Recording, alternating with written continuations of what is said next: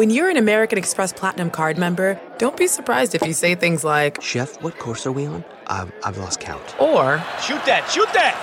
And even, "Checkout's not until 4, so..." Because the American Express Platinum Card offers access to exclusive reservations at renowned restaurants, elevated experiences at live events, and 4 p.m. late checkout at fine hotels and resorts booked through Amex Travel. That's the powerful backing of American Express. See how to elevate your experiences at americanexpress.com/withAmex. Terms apply. Angie's List is now Angie, and we've heard a lot of theories about why. I thought it was an eco move. Fewer words, less paper. No, it was so you could say it faster. No, it's to be more iconic. Must be a tech thing. But those aren't quite right. It's because now you can compare upfront prices, book a service instantly, and even get your project handled from start to finish. Sounds easy. It is, and it makes us so much more than just a list. Get started at Angie.com. That's ANGI, or download the app today. Welcome to the Nerdist Podcast number 726. This episode, also, Fun Comfortable Tour. My pal April Richardson and I are out on the road through December, I believe. Go to funcomfortabletour.com. Coming up is Houston, Austin, Dallas, Buffalo, Toronto, Boise, Salt Lake City, Los Angeles, and more. Can't remember anymore off the top of my head. That's why I would go to funcomfortabletour.com. Also, from the Nerdist Community Corkboard, Nerdist consumer Paul Smith writes in, "The Deli Counter of Justice is a short story anthology about Carl Cook, who for decades fought crime in the city of New Caliburn as the superhero Peacemaker before hanging up the cape and opening a deli, as one does. In 9 short stories and poems, you'll explore a world in and around Cook's Deli and the colorful characters who walk through its doors. A former sidekick discovers just how hard life is without a hero. A psychic rat goes on the warpath for another slice of rye. And a D-list villain plots his revenge. These are some of the adventures going on right in front of the deli counter. Carl may change the world even more than he did in costume. Only now, he does it one cold cut at a time. Available in print and digital on Amazon.com. That's the Deli Counter of Justice from the Nerdist Community Corkboard, which you can send your event or thing into at events@nerdist.com. Or you can comment in the thread on this episode of the podcast, or I believe in the Nerdist subreddit there's a pinned corkboard in there. You can drop your shit in there too, if you so desire. This episode is Elijah Wood, who's rad. Elijah was on the Nerdist TV show a few years back, and we did stuff with him at Comic-Con this year, and he's fucking awesome. And also a hardcore horror fanatic. Like real deal horror fanatic. And he is promoting the movie Cooties, which is hilarious and awesome and scary. It is in theaters and on demand September 18th. Go to cootiesmovie.com for more info. It's number 726 with Elijah Wood. Now entering Nerdist.com.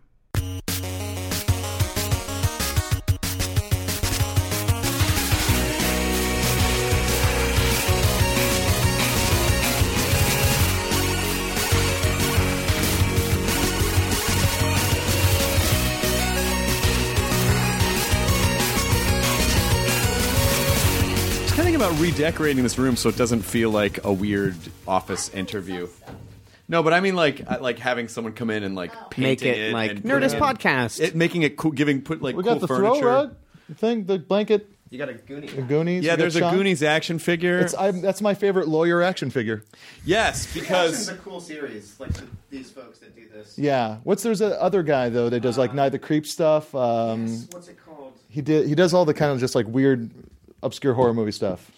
God, it sucks. He sent me something once, but he's friends with like Mike Mitchell, who's now in Austin and stuff, and the Mondo guys. That dude's based out of Dallas. Yes, yeah, he's a Texas guy. And in fact, the folks at Mondo were trying to get him to move to Austin so that they could do everything under the Mondo banner, which would have been great. That would have been great. He makes every single figure by hand. Yeah.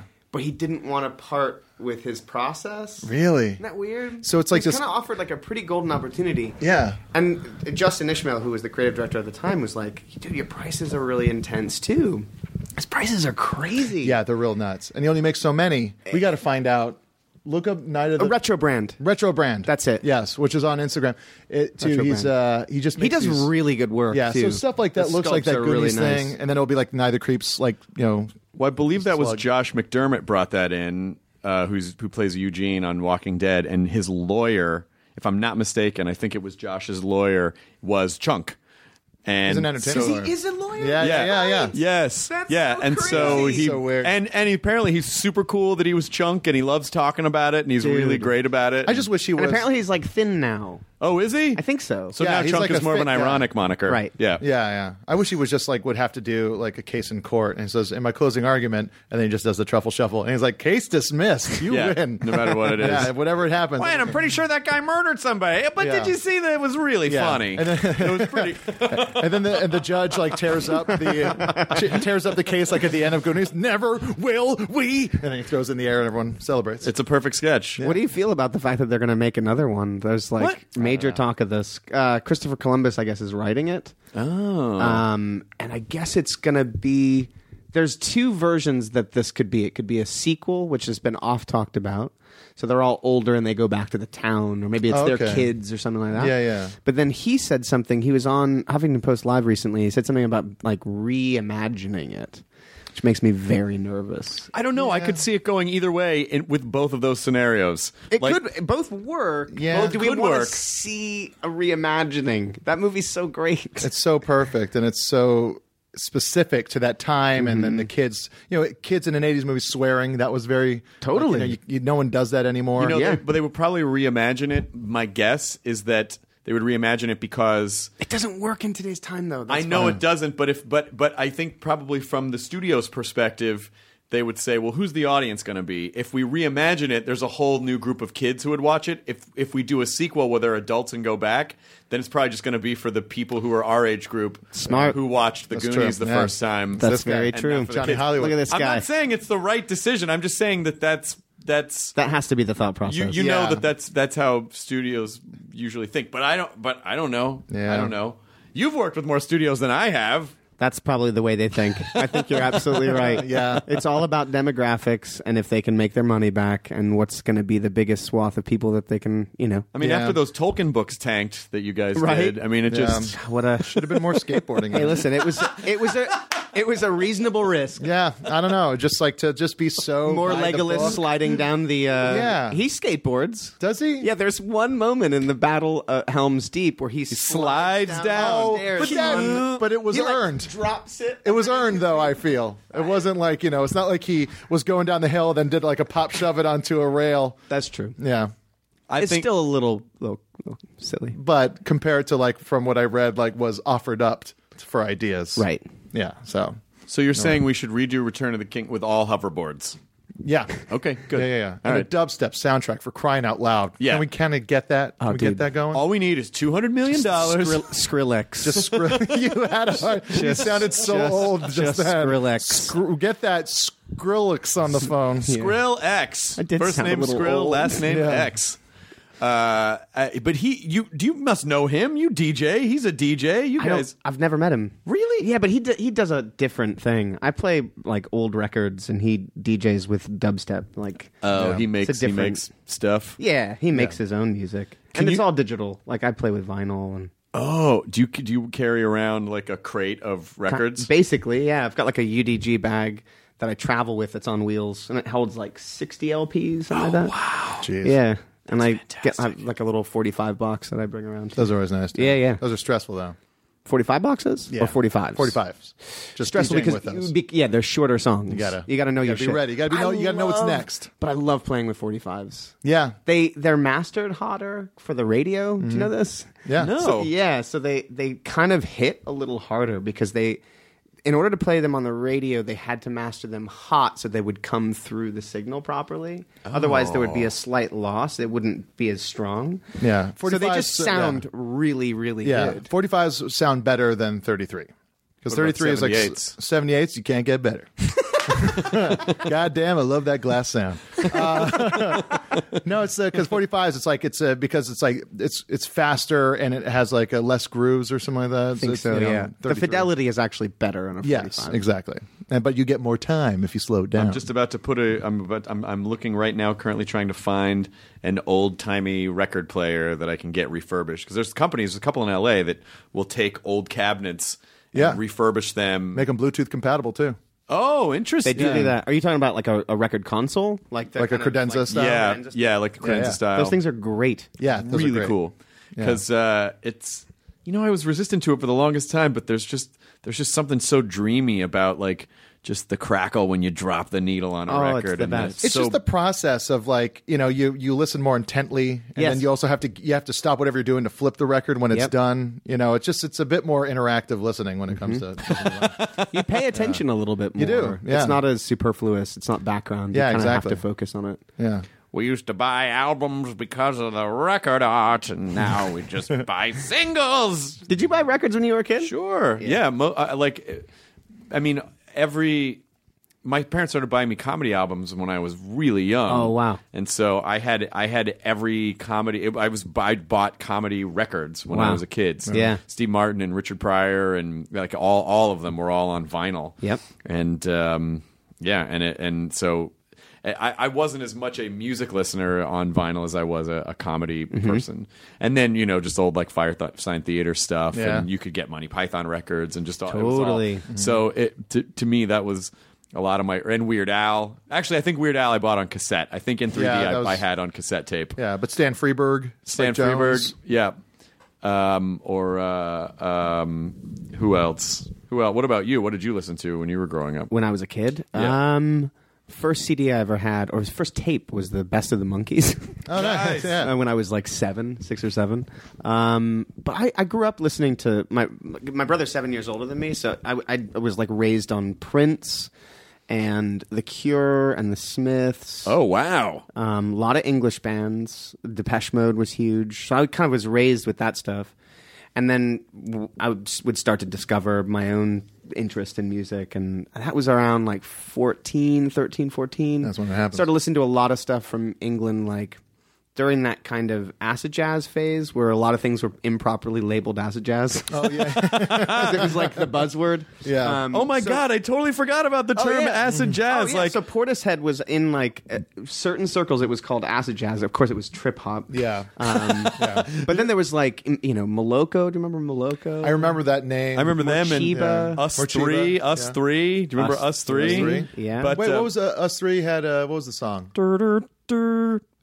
Oh yeah. Yeah.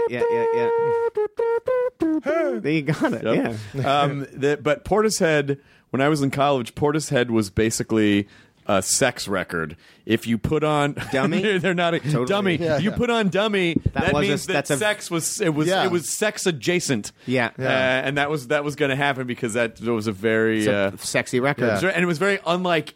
Literally, that album was so mind-blowingly different from everything else, and then I don't know what happened to Portishead after that. I don't know what the behind the music was on Portishead. Well, they made Dummy, and then 2 years later they did Portishead. Yep. Then after that they did the Live at Roseland release. Yeah. And then it was 10 years. So the last album, official of new songs, was 1997, and then they waited 10 years, and in 2007 that Third came out. Jeez. I mean, I guess, And I saw them at Coachella in support of Third, and it's still one of the most insane things I've ever seen. they're still great. I mean, it's.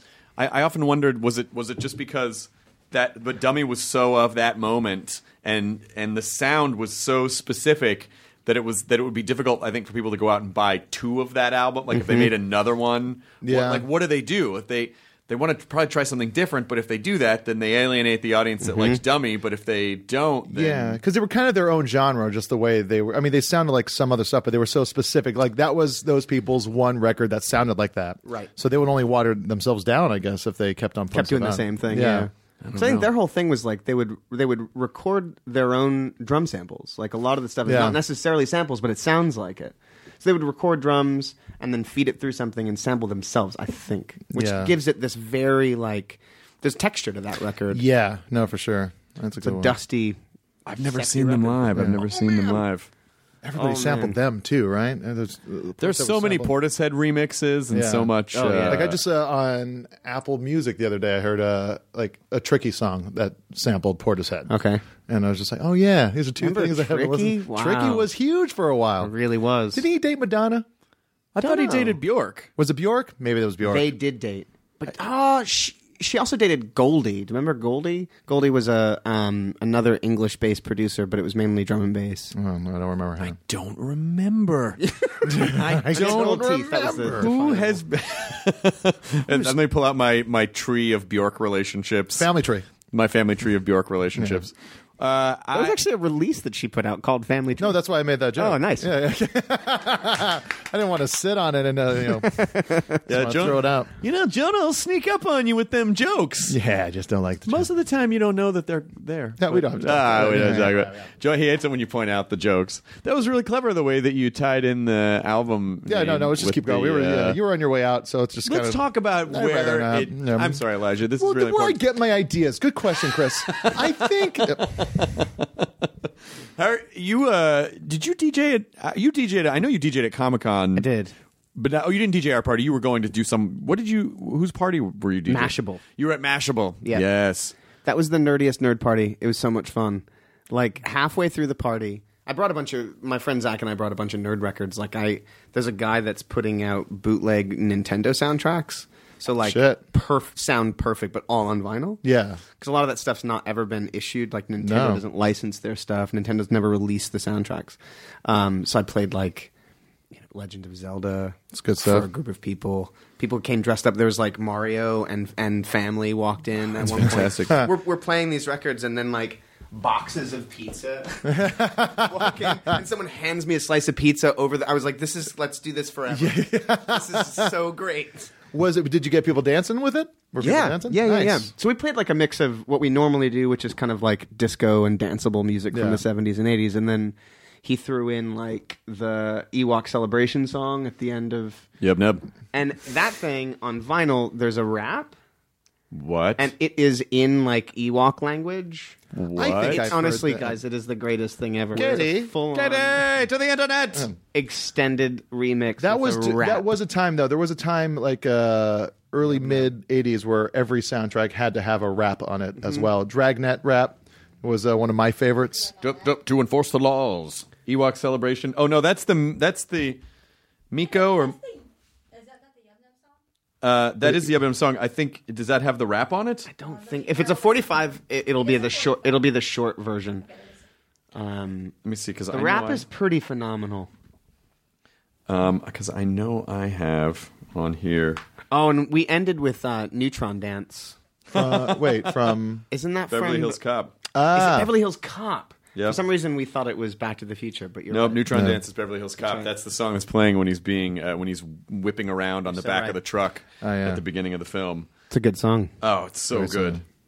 Where is?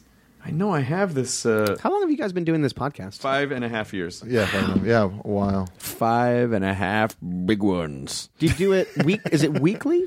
We put out 3 a week. Okay. So we tend to record 5 or 6 a week to keep ahead of, so we're not like, oh shit, we run out, which I was always a big fear for the first few years. There was sort of this. Then it became an obsession. There was this sort of threshold of one day we're just going to not have one. Yeah. And that has not happened yet. Yeah. So. And if it did, fuck them. Whoa. And where for they been? Vacations, you'll bank a bunch. Bank a bunch, yeah. And then that's really cool. And then we burn through them on vacation. Then we come back. It's we got to scramble again. Yeah, we got to collect those acorns. Luckily, it's get to that office with nothing on the walls. That barren wasteland. That depressing office, from Joe versus the Volcano. Office. Yeah, I mean, it really is. Folks, if only you could see where we're sitting. It's a mat. Yeah. It's so. There's a little space heater in the corner. Yep. Yeah. Yeah. We Tom really Cruise loved that space heater. Did he? Yeah. Did you guys have Tom Cruise on? We did. He sat right there. What was that like? He loves movies. Great. He was great. He's great. Awesome. He was so nice. His enthusiasm is on another human level. Oh yeah. There's no. He operates higher than humans. I think he was amazing. Do you know what I'm saying? Yeah. There's something No, I think there's extraterrestrial. Yeah, I mean there is a meta human. It's wild quality. I mean, this is a guy that literally, and I believe this is true. If he can't sleep at night, he'll drive to the airport and fly a plane. so that he can like get that whatever that is, his energy out. Doesn't seem like a good thing to do around bedtime. I just think top of the plane. It's just amazing. And Yeah, he's like he gets he's up. also the nicest guy on the planet. so Yeah, nice. he's real nice. He's really nice. He's so nice. Yeah, excitable too, and just a lot of like clapping and pointing and yes, just like you're like, yo, you gave us everything we wanted. It's so great. Yeah. We had him on. We had him on the. I moderated a panel with him a few years back. Oh, and, cool. And so I just asked him at the end of the panel because I felt a connection, and I just I did something I don't normally do, which is I was like, hey, we do this podcast and we won't murder you, and he was like, I would have loved to come on, and he fucking came on. Yeah. It was great. We just had Ian McKellen on a couple weeks ago. Wow. Yeah. Oh, that's right, because he did Mark Maron right after. Yes. And I listened to Mark Maron. He was talking about having done The Nerdist, or And then you went on to listen to that one as well. yeah, how great is he though, isn't he? He was great. He was a little worn down by the press schedule. Okay. Doesn't seem to be a fan of This is for Sherlock, right? The Sherlock, yeah, it was for Sherlock. Yeah, the Sherlock Doesn't Holmes seem to film. be a Mr. fan- Holmes. Mr. Holmes didn't seem to be a fan of having to do a bunch of press all at once. Makes sense. But it is kind of the work. it is a lot. Yeah. It is a lot of You work. Do you mind it? Do you mind that press? stuff? Yeah. No, I don't mind it. I think it can. I like doing stuff like this. Yeah. Where it's a little bit more relaxed and casual, but no, I don't mind it. It's a part of it. Well, your press is. I also think if now, there's right? something that if I genuinely love the project that's coming out, I want to be a part of supporting it. You only really Genuinely, do like, stuff I that don't you think- love now, though, right? I'm sorry? You only kind of like the stuff that I see you in or putting out, like, is just stuff that you genuinely seem to like. It doesn't seem like I haven't seen you in somewhere where you're like, oh, that's a money gig for Right. old Elijah. I try not to do that. Yeah. I try to do things that I'm interested in. Yeah, I mean, like you have like just the stuff you've been putting out, like It'd be Open kind Windows. of and some miserable of if you worked on stuff that you didn't care about. yeah, Most people do though, because I think I there's think you're right. mostly everybody. there's sort of a survival thing, or There I think is. they feel like I have to do this so that I I can continue. Yeah. I just feel like I'd rather do something else. Like, Yeah. if you know what I mean. If I can't work on things that I'm genuinely passionate about and in love with, I'd rather do something else. Yeah. Like it's not worth it.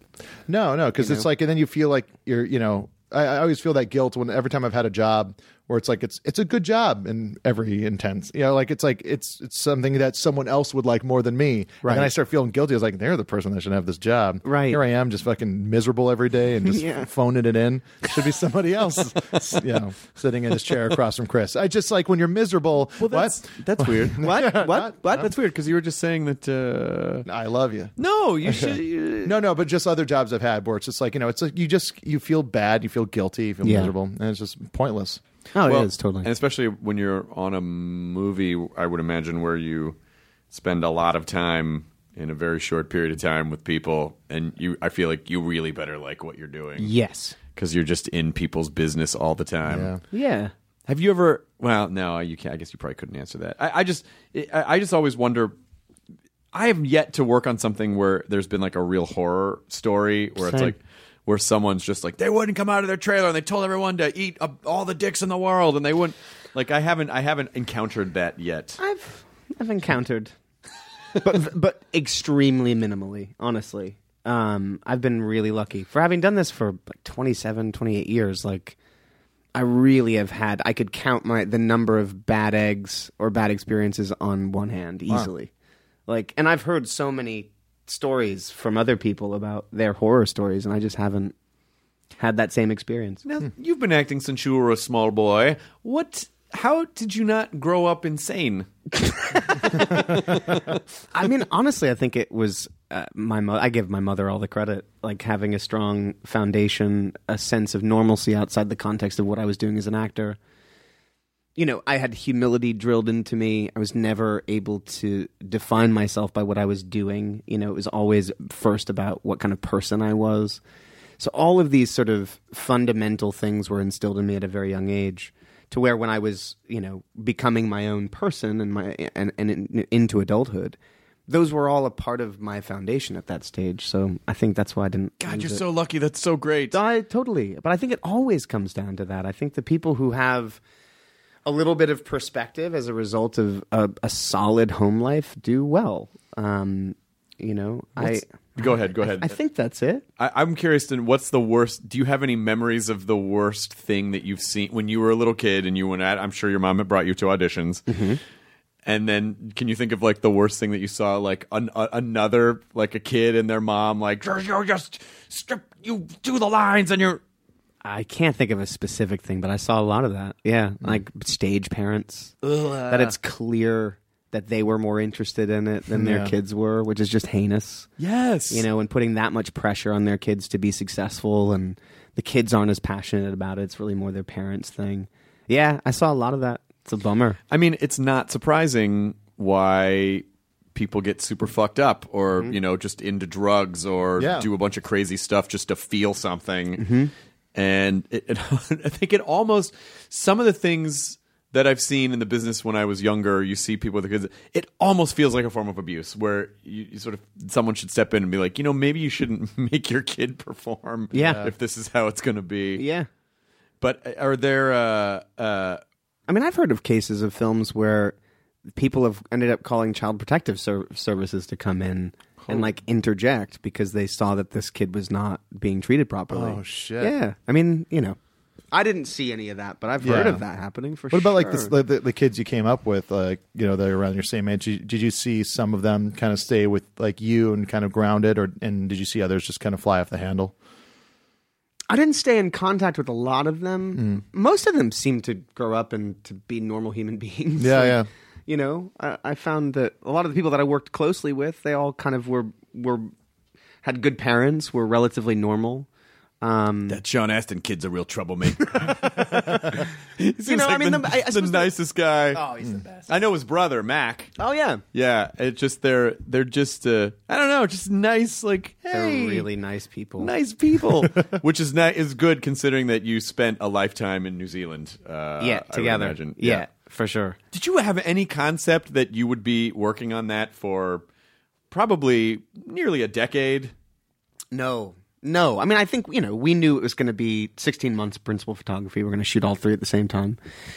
We didn't even know, and I don't even know if they did. I think some of this stuff was figured out along the way because the notion of coming back for pickups was sort of a surprise. Like, that wasn't a pre-built-in plan. Oh, wow. Which is interesting thinking about that. Because it's such a huge movie. And it was also a major component to the process. Like, they would always give themselves 6 months of looking at an edit and then determining what was working and what wasn't, which is a luxury that never happens. Then they would write additional scenes and we'd go back to work for like 2 months. Wow. And keep working on that particular film. And we did that for each film. We went back every single year. Fuck. So that we did not know. We knew that we were going to go to New Zealand. We'd be there for the better part of 16 months, year and a half. And that would be our experience. But, it became something far bigger than that. And then with The Hobbit, like that was a complete surprise. I mean, I think I always knew that was an inevitability. As far as any involvement for my character, obviously that was the furthest thing from my mind. I mean, it was so... And for, McKellen to come back, I'm sure he didn't imagine that happening. There were a lot of people who returned. Oh, wow. Which is wild. It really, when the first one came out, that was one of those things where you're like, how are they going to pull this off? Totally. There's no way they're going to... And then you saw it and you were like, oh, shit. Mm-hmm. I mean, it was so... It changed everything. Mm-hmm. And it was... I think one of those films, there were a couple that hit in the, late 90s, early 2000s that really sort of solidified fantasy and sci-fi and superhero movies as sort of because before that it wasn't really, these were not mainstream genres really. No, and there were so many failures along the way, 80s and 90s. Yeah. Partially because I think they were just in a hurry to try to make stuff, and they also just did not have the technology to make the effects. That had a lot to do with it. Yeah, totally. Effects look good. When you're talking about sci-fi and fantasy, these are generally effect-heavy genres, and you just can't.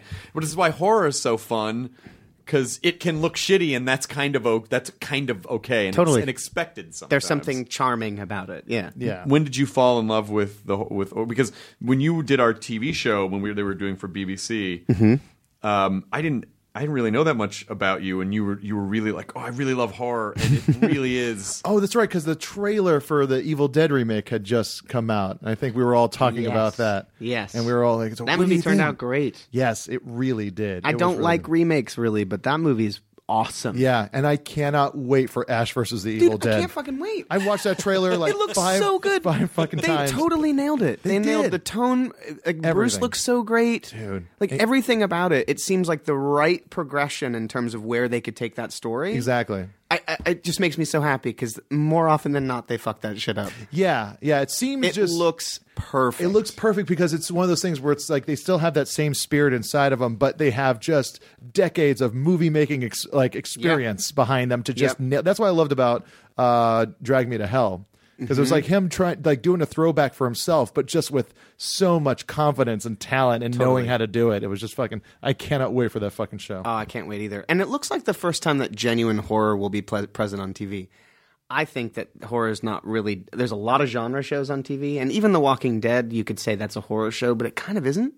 The Walking Dead is a show about people. It's a drama. Set against a backdrop of death. Yes. But it's not a horror show. That's a good point. We'll be right back with Talking Dead. But American Horror Story has horror tropes, but it's also got it's like a lot of melodrama. Yeah. There's no straight. Ash vs. Evil Dead is going to be funny, but that looks like a genuine horror. Yeah. Yeah, like I'm really excited. True Blood and American Horror Story are more like soap operas with They are. a little bit of a horror filter. But is that because with horror, it's all about that tension and release, and it's like, can you keep that up through an entire series as opposed to just a film? Well, that's why they have to make it about. I think that's why they have to make it about people, because at a certain point, whatever sort of supernatural force is coming, basically is just sort of like. It's just like they might as well be bears, you know? Mm-hmm. So then for that long, for something to carry out that many seasons, you have to give a shit about the characters, or you just wouldn't tune in. Whereas in a horror movie, you can watch it sort of like a hunter, where all the humans are prey, and whatever is happening, you're just watching them get picked off. But you can't really watch that for an entire series. No, that's true. Or you wouldn't keep tuning in. But I love. Didn't they do? Aren't they doing Rosemary's Baby? Or they did Rosemary's Baby for TV? Oh, that sounds really familiar. Yeah. Did it already come out? Because I even feel like I saw Katie, to the internet. To the internet. Put this in the queue with the Ewok rap. Can't find that one. God damn it. Ew. Yeah, I feel like I saw that. Yeah, I don't think I heard about that. TV movie or TV? I thought it was some sort of remake. Is it a mini series? That's what it is. That doesn't need to happen. I love that film so much. So good. What have you done to his eyes? He has his father's eyes. Satan is his father. Oh, so good. Spell it out for us. I watched The Exorcist again the other night. I hadn't seen it in a while. Fuck, that movie's awesome. Yeah, and the sequels have some stuff to them that's really Exorcist enjoyable. 3 is great. Exorcist 3 has some fucking crazy It is shit in it. super scary, that film. Yeah, it's they're That is a good sequel. yeah, but not like you can't really. It's like hard to compare it to the original, but they're just good horror movies. It's just like Halloween. Brad Dourif is in Exorcist 3. Really? Oh, yeah, he plays he plays the patient. Oh shit. Dude, it's terrifying. so or that great. shot down the hallway with the fucking nurse climbing on the the ceiling. climbing on the thing. Yes. So good. Jonah and I I was just talking about the Duplass brothers, and this idea that if you make something for VOD, like if you make something for like a limited release or VOD, like that movie Creep is an hour and 17 minutes. Like, because, is it really? Yeah, because I guess they just sort of figured like, well, it doesn't need to be any longer than that. This is the perfect length for this. So I feel like I kind of love that actually. I do too, because let it be what it needs to be. Because you're not. It's an EP. It's an EP. Because you're not. Yeah, you're not forcing. You're basically just telling. You're using the exact amount of time that you need to tell a story, and you don't have to. Well, it should be at least an hour and a half, or the theaters don't. Or you feel like you're padding it out it. for some arbitrary reason. Yeah.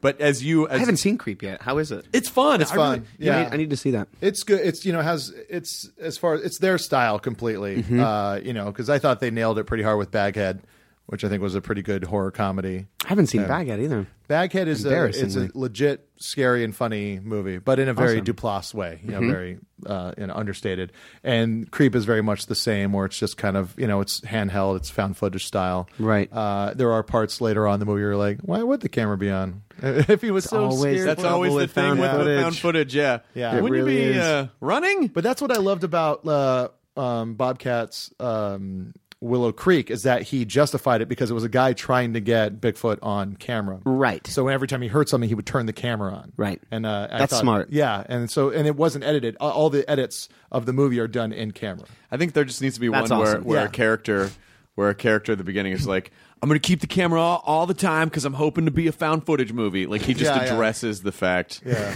Yeah, right away. Yeah. That's kind of awesome. I think they do. Did you see the trailer for Human Centipede 3? No.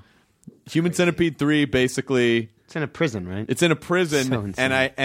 I'm pretty sure that the idea behind it is this crazy warden. They are specifically referencing the other two Human Centipede movies. Or like, this is a great idea. Like it's that self-referential. Oof. So then they centipede the because Human Centipede 2, it's about a security guard that obsesses over the first movie and gets the idea Really? from the first movie. So it's a total meta. That's and like it's New Nightmare. the most heinous. New Nightmare is great. New Nightmare is great. New Nightmare is great. Yeah. I love that film. I love that It's movie. very smart, and it's Yeah. pre-Scream. It was like the first time a It was movie the first Wes commented on Craven had itself. his, like Wes Craven's New Nightmare. Yep. And then Scream was right after that. Yeah. It's fucking great. So that movie's great. Scream! The first time you saw Scream, you're like, what a great idea! Oh, dude, I saw that at Universal City Walk, man. Fuck, really? Yeah, Shit. so pumped. And then so good. 9 Screams That was later. such an exciting era because it sort of felt like horror was back again in a really significant way.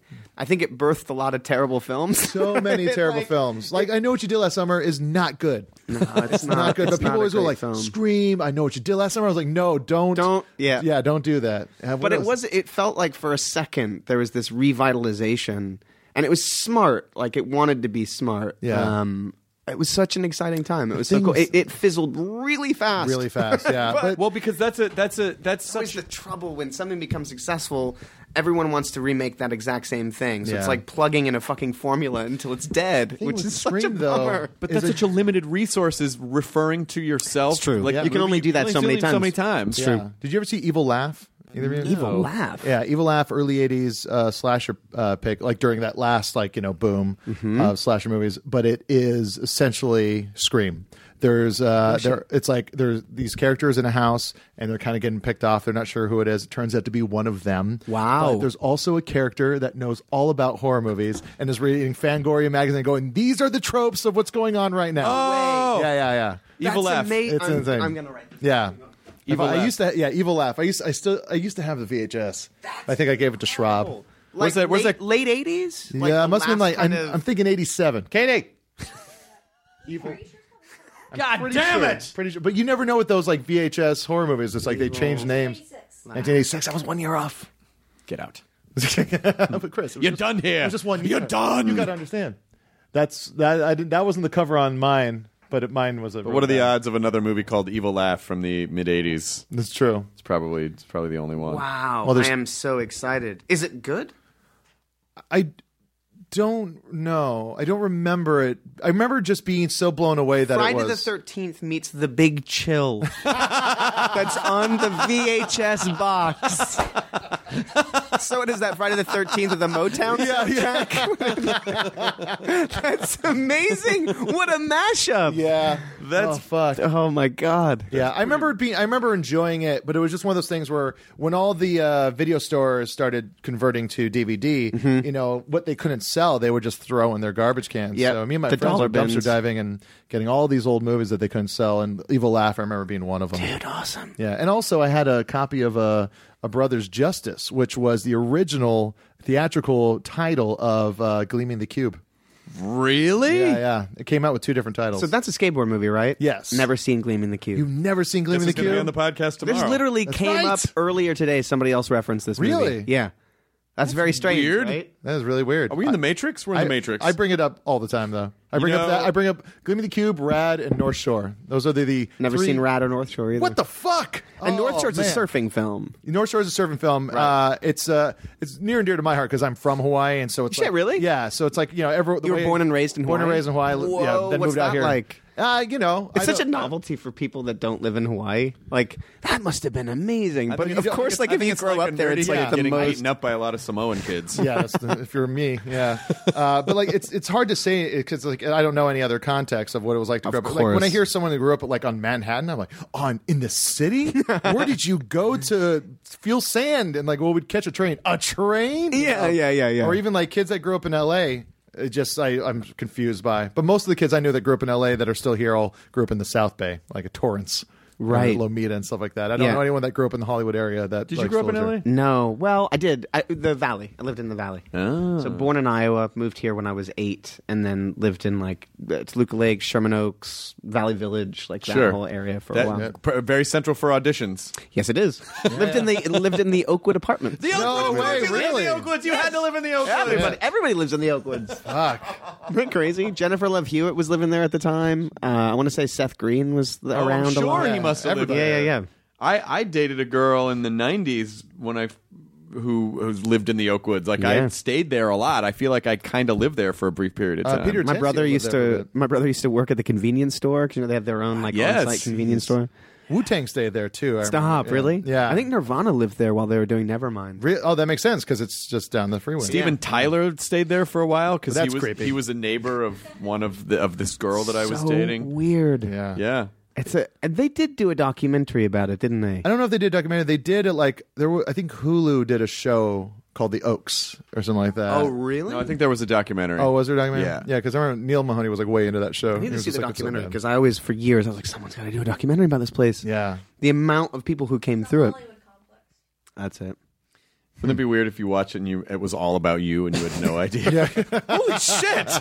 When the fuck did this? What the hell? Yeah, just all these weird shots of just you playing in the Oakwoods. I mean, it makes sense that it's a self-contained community. Mm-hmm. It's right on Barham, so it's very central to everything. Mm-hmm. You got your Warner Brothers right there. You got your NBC not Your far Universal. away. Right over the hill, you're in Hollywood Yeah. if you need bright to. lights. It's Bright lights. Bright lights, big city. Just right over that hill. Right over that hill. Dreams You are can see- made. You can see the lights going. Yeah. Boy. You can see all those dreams. Yeah. Vine. Ivar. Hey, you think there's Cosmo. think there's room in that sky for one more star? Oh my god! Oh man! Did you have one of those 4-panel headshots when you were a kid? I don't know if I had a 4-panel. No, I don't think I did. Maybe you Where missed, you do like maybe I different missed it. expressions. Yeah, it's like The you with range. a baseball. Look at my range. I got a baseball bat. Now I have a book. I could play a nerdy kid. Yeah. Did you? Shut up. No, it's okay if you did. Fuck off. But did you? Eat a dick. Makes me think you did. Well, maybe you should. Me 4 thinks. panels of you eating a dick. Maybe you should find it and put it on the website. Ooh, that would be pretty That'd be great. pretty neat, wouldn't That'd be it? pretty great. I'll probably lose interest right when Are I you walk from out. here? Did you grow up in Los Angeles? No. I grew up in mainly Tennessee and then Oh shit! lived in Where in Tennessee? Memphis. No Memphis, shit. I've yeah. never been to Memphis. Yeah. It's a good town. I think Nashville's probably a little bit more. I mean, It's having a real moment right now, too, Yeah. Nashville. It feels like a lot of people are moving to Nashville. It's a Yeah, great. It's the new Austin. It is. It But is. I think it was actually the old Austin, and then Austin came along. Yeah, and then going Nashville back. came Austin back. got too expensive. Everyone's going back. Everyone's going back. kinda to what's Nashville. happening They're just going to now. keep pinging back and forth. Yeah, traffic's too bad in Nashville. How's it doing in Austin? It's died down. Let's go back. Well, just that, I was performing in I was in Orlando and Tampa over the weekend, and Orlando. Oh, what a It's such a Bright lights, big city. bright lights, big city, man. dim light, small city. The Orlando is. Well, the thing about Orlando, it's a little unfortunate because Orlando is basically a tourist spot. Like it is Yeah. a city built around Universal Studios and Disney World. and there are yeah. nine, And like, then, nine everything amusement parks. capitalizing on, it's, Like around in Disneyland and it's the, Anaheim. it's the perimeter. Yeah. It's all just covered with other stuff to lure you in because you're there for that reason. Exactly. It's sort of not Orlando's fault. It's like Yeah. Kid Vegas. Yeah. But the bummer thing about it is that Vegas. because first of all it's inland, so it's fucking hot and humid, and then the traffic is terrible because everyone's lost. And no one knows the parking structures. Parking is a pain to figure out. Oh, I'm supposed to park here for this. So everyone's constantly figuring out where to go, so no one's driving fast at all because they're lost. Yeah. And it's just basically a big traffic snarl around a bunch of like tourist traps. It's awful. There's so many. But it's like, were you there doing comedy? yeah, I was doing stand up in Orlando. Do you still do stand up? Oh yeah, Dude, that's awesome. I have like 50 dates this year total. I did sneak stand up away for the and do first that. time. I've only done it once. What? When? Where? Oh wait, and that's short, right? Yeah, so a friend of mine, David Schlessel, wrote a short based on an actual stand-up experience he had. So years and years ago, and I always loved hearing this story, and then he finally wrote it as a short, and he's like, would you play the role? But the story is that he did a set and proposed to his girlfriend at the time in front of, like, he did a little bit of the set and then brought his girlfriend up and was like, this is a special occasion, and like proposed to her, and she refused him. Oh. But the whole thing was a setup. Like, it was like Kaufman style. Oh, Like, okay. It wasn't real. So but the audience didn't know that. They thought it was real. So it was like, it took the air out of the room. And then his challenge then was to get them back to laughing. And he got them back. Yeah. So he wrote this thing. And I was so in love with the story that I really wanted to play the part. But I realized very quickly, like, oh, fuck, I need to have this experience. Like, I can't. It dawned on me, but I kept putting it off because it was terrifying. Yeah. I'd never done anything like that in my life. And I honestly don't think that there's anything more scary than that. Like, you know what I mean? Like, obviously you're comfortable on stage, so you live up there. Mm-hmm. But I think, especially that first time, unlike a play where you're playing a character or a speech where you've written it, comedy, you're standing by yourself in front of a mic, in front of a group of people, and your task is to make them laugh. Like, that is a very vulnerable, naked place to be. It's intense. I'm sure you have a different relationship, of No, it course. sucks. Well, I've been doing it for a long time, sucks. but for you, it's also probably really interesting because people already know who you are, right? And so when you get on stage, there are expectations, and if you're lucky enough that the people in the audience are already rooting for you, then it's great. But they could also be defensive and be like, Elijah Wood, what's he doing up there? Right. And then get defensive, Right. And Like, he then doesn't belong the there. second the second you say something that doesn't, which happens, it's just comedy, it happens. Then they'll be like, Gah! And they get really defensive. I would imagine. Yeah, so what happened is I ultimately agreed to do it, and then I kept putting it off, and then we had like set a date to shoot the short. So I was like, shit, we gotta do this, and so I was like, fine.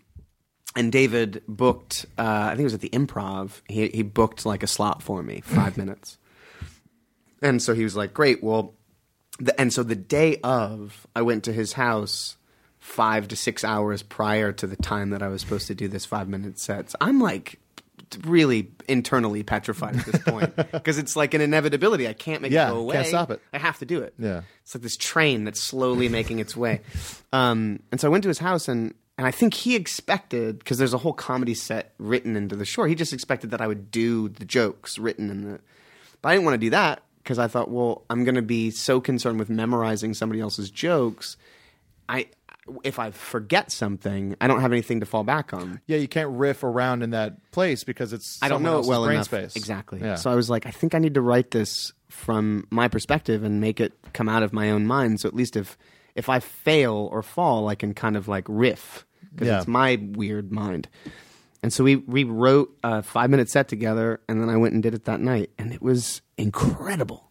Like, the feeling was incredible. But yeah, I've never experienced anything like it. What'd you talk about? Oh, it was weird. It was really weird. I started the set by saying, I really have to pee. And that immediately got a laugh, which was great. And so I kind of managed to settle into myself, which was extraordinary. Because I think partly when you're nervous, you just want to like riff through stuff so that it's over. Plow, yeah. But I settled and took my time. And it was about like... It was so strange talking about like holding my pee because it's like there's no better release than when you've like held it in for a long time. Do you know what I mean? And I think I talked about like the notion of going on a date with a girl and like the first few dates you can't fart around them, so like you've held this fart in for it. It was like a playing on the double of that, and then I can't really remember. I don't know. And then at the end of the set, you're like, I'm going to go pee now. But it was really funny because after people were like, "That was really good." That's some weird shit, man. Like, you wrote that? I was like, yeah, that is weird. Do you think you'll ever do it again? I don't know. But you know what was incredible about it, though, is that's the beautiful thing about life. When you put yourself into a scenario that is totally outside your comfort zone, you push the bounds of what you thought prior that you were capable of doing. So after doing it, I didn't have this burning desire to do stand-up. I don't know that that's innate for me. But what it did do is it made me realize I was capable. And that was incredible. Sure. Like, to be walking around the next day being like, fuck, I can get in front of these group of people and I can do that. That's a really crazy thing. You should then, in case, since you've done it once already, the show I do with my friends Kumail Nanjiani and Emily Gordon, we're doing another show at Fantastic Fest this year. We did one last year. And we're doing one again. It's basically our way of just getting free Fantastic Fest passes. Dude, that's awesome. It's like, yeah, we're like, whatever you guys want us to do, we'll do it. And they're like, we'll do a show. We're like, guest passes. Awesome. And so we did it last year, and it was the fucking best. What is it? What's the context of your show? It's just a stand-up show. Oh, it is? I didn't feel like doing stand-up, though, last year when we did it, so I did a bit with Pat Healy. Oh, cool. Who I've known for years, but it was Pat's like awesome. Yeah, it was basically, so I was like, Pat Healy is my acting coach, which he is. Yeah. And so I did this whole thing where Pat comes and he's like, I want you to try and blend together your stand-up persona with your acting persona. So I've written these scenes for us to do, and all they're doing is making him look like an amazing actor. And Amazing. Then like all my lines are just like, here's your check. And then like, I'm like, this isn't working. He's like, you have to commit. Here, we'll do this. And then like he just starts to, all these scenes are just building up to me saying a racist thing. And it was fucking great. And Pat killed it, but it was a lot of fun. That is awesome. Yeah, we did it in the bar side. Oh, okay. Yeah, the highball. Yeah, it's the highball. That's awesome. Yeah, and we're going back this year, and I cannot. Are you gonna go? Oh yeah, yeah. It's my the favorite. best. If I have to miss it, it's like the biggest tragedy because it's my favorite week of the year. It's the fucking best festival. Yep. It's so fucking great. I mean, as far as like film everything festivals. about it. I mean, the fact that it all exists under one roof too. So you're at one place for 8 days, and there's no separation between filmmakers, actors, producers, the people who worked on the movies, and the attendees. So you're literally all sharing the same communal space. Yeah, there's like fans next to Edgar Wright, next to Leonard Maltin, but no one's bugging each other. Nope. Everyone's just like watching movies. It's really extraordinary. Yeah, I love it so much. Special events are really fun. They're totally crazy. There's a lot of drinking. Yes, a lot of drinking. A lot of karaoke. And these amazing and incredible karaoke rooms. films too. Yeah, like last year was Force Majeure. Oh God, what a film! Have you seen that? No, that's one of the ones on it's on the queue. We bought it, and we haven't watched Force it yet. Majeure is incredible. Yeah, that's it's a so pitch fucking perfect movie. Because I just every time we start to watch it, I feel like, I don't know if I'm in the mood for an uncomfortable bum out. Yeah, you'll get laughs out of it though. Yeah, you do. Yeah. And it ultimately doesn't leave you feeling uncomfortable. Yeah. The end result of the film, I think, you get left in a good spot. Yeah. Okay, that's good. It's not a bum out. Okay, that's good. Yeah. That's good. That's good. It is tense. It's real tense, and it's also watching it with like your partner. It could be a bit of a weird thing. I bet. Yeah, it's just it's all just that insidious internal conflict. Yeah. And Would you run away? Choices you'd make and. Let's not talk about that. Yeah. Let's just not talk about it. Yeah. Let's just watch this and not talk about it. But that's the thing. The movie even shows you the conversation you would have after the movie, within the movie. That's what's so brilliant about it. Totally like they have another couple there that are having the same conversations all the couples are having afterwards. It's fantastic. It's so good. Yeah. Because I would imagine though that do people get kind of handsy with you though? Because I would think you're so much a part of who people are in terms of what they associate with, just because of the stuff that you've done. Don't people ever get overexcited and sort of possessive and grabby and come here, let's take a break? Because you're so nice and approachable does that ever work against you? I think maybe, yeah. And a sense of, maybe it does. Because I think I definitely don't put out an energy that is trying to obstruct people, right? You know? And I think people do take advantage of that. And then sometimes, it can be like a little space invadey, a little intense. There's a sort of sometimes there's a sense of entitlement, like they feel like they have a part of you and that right. you should, I've had that where people have actually like gotten annoyed at me for not giving them the kind of experience that they wanted. I mean, those people. Welcome to the Elijah Wood Experience. I'll be your host, Elijah Wood. But that's the thing Bill Murray says is like, being famous is a 24-hour day job, that you're on call all the time. So it's like, you're just trying to go to the store and someone's like, hey, and you're like, hey. And yeah, I had that happen recently. I was in Austin and I was walking into a restaurant and this woman was like, hey, like that. And I was like, hey. And I think she may have asked for a photo or something, but I was just like, I just kind of kept going. Didn't really think it was rude. I said hello and then went inside and she came in the restaurant and was like, that was really fucking rude. Whoa! I'm gonna tell people, like, you're not very nice. Oh, no! I was like, wait, I owe you something? Like, what in this exchange? Fucking bummer. Isn't it? Yeah. It sucks. She posted it on Twitter. No way! Yeah. I mean, I don't give a shit. I know I'm a nice guy, so I don't care. But. Yeah. When I was performing in Tampa, I was at dinner and we were near the venue. Ridiculous. And when I walked in, this guy waved to me and he was like, hey, points! And I was like, points!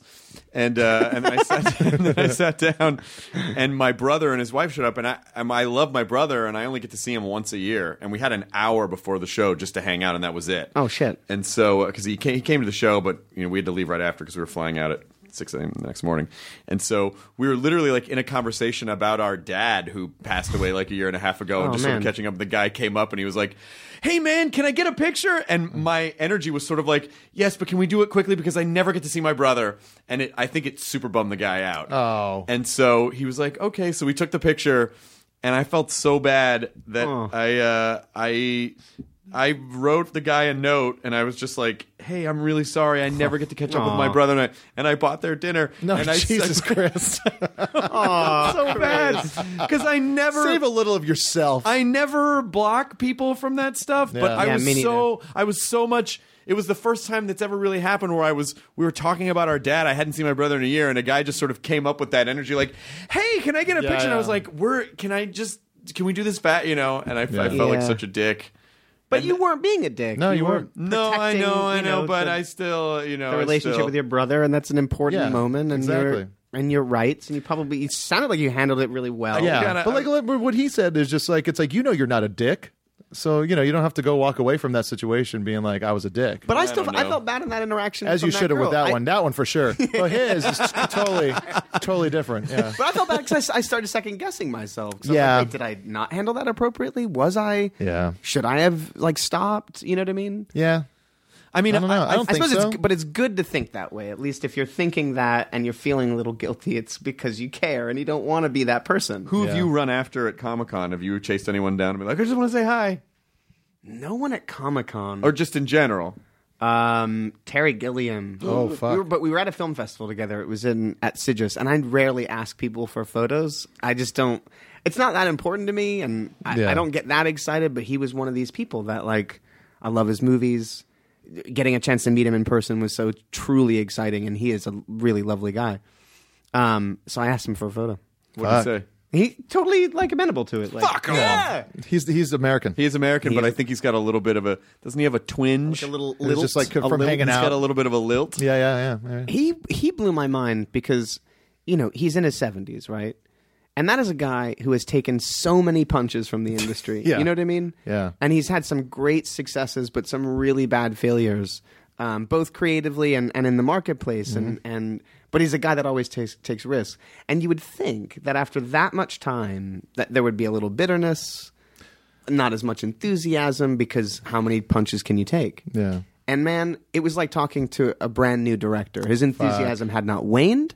He was just about to start another movie, and he couldn't, he was super excited about it. That's great to hear. He had the vitality and the enthusiasm of a young filmmaker. And so it was great. totally So rad. inspiring. Yeah. Totally inspiring. And this is a guy that just has not been treated very well. No, he's and just- it's still hard for him to get movies financed, but he never compromises. And he doesn't seem to care. Yeah. Like, fuck it, that didn't work. I'm going on to the next thing, and I'll the last film that he did, Zero Theorem? Zero Theorem. Yeah. So Zero Theorem, and I think he told us that night. I guess he was going towards doing another film. I think the financing ran out, and he had this other script, and he was like, "Well, with the financing that just fell out of this, we can just do this." And that's how Zero Theorem came about. Oh, wow. Like it was scrambled together quickly because of an opportunity for financing, which is incredible. That's crazy. Well, it does all take place in that one building. So. Right. It is pretty amazing. I just think that's so wonderful. It's and so he still rad. has that like independent ingenuity where he's just like, oh, well, let's take this and do this and still create. Yeah, that's what I love It's just about so that inspiring. Austin scene of filmmakers is that's just like, it feels like everyone down there is like that. Like, let's just make movies. Like, before me and my wife bought a place out here, it's like we were highly considering moving to Austin. Really? And just because, like, there's a movie that we helped put out. That's why I got like, a place there. yeah, exactly. It's like, there's the Zero Charisma, where it's like, you know, the couple that put it out, you know, they were living out here trying to, you know, get money together to make a movie that they wanted to, but, you know, like, the guy had to keep on taking editing jobs or this kind of stuff. And then they moved out to Austin, and within a year and a half had finished their first feature. And just hearing them made me go like, oh God, you could just, it's just like a scene. It's the scene out there. Yeah.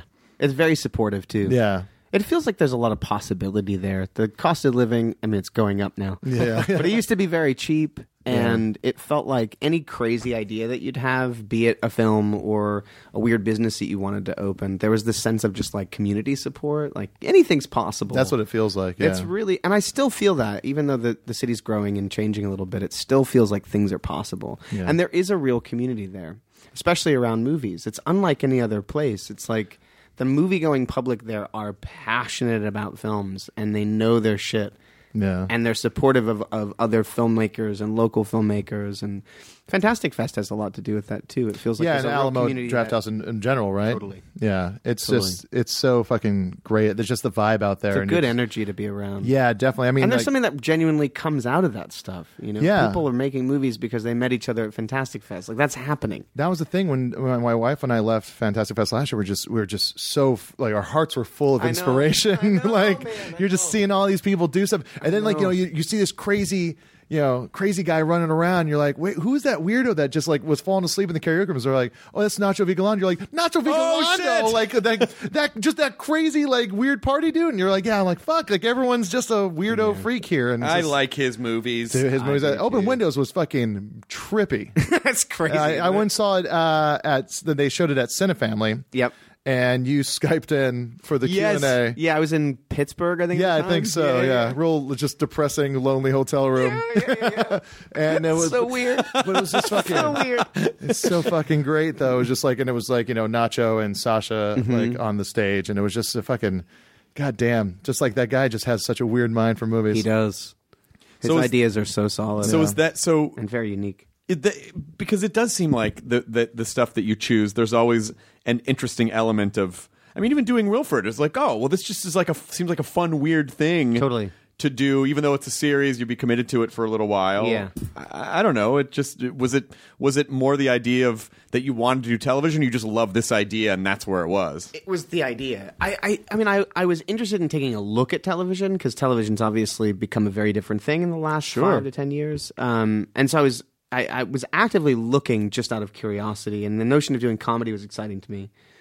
And it was just that idea. I read the pilot script, and I'd never read anything like it.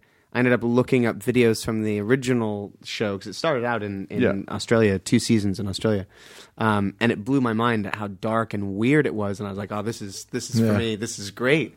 How strange!" And also the kind of like ultimately meeting with David Zuckerman and getting a sense of the kind of show that he wanted to make and where it would go, and how it's really kind of about mental illness and it's about a guy who's kind of lost his perspective on reality and where that could, that you could kind of have the show operating on 2 levels where you've got this sort of ridiculous comedy of a man in a dog suit, but then you've also got this serious kind of undercurrent of someone kind of struggling. I just loved it. It kind of reminded me of Harvey. Harvey's one of my favorite movies with Jimmy Stewart. Yeah. It's got a Calvin and Hobbes kind of vibe.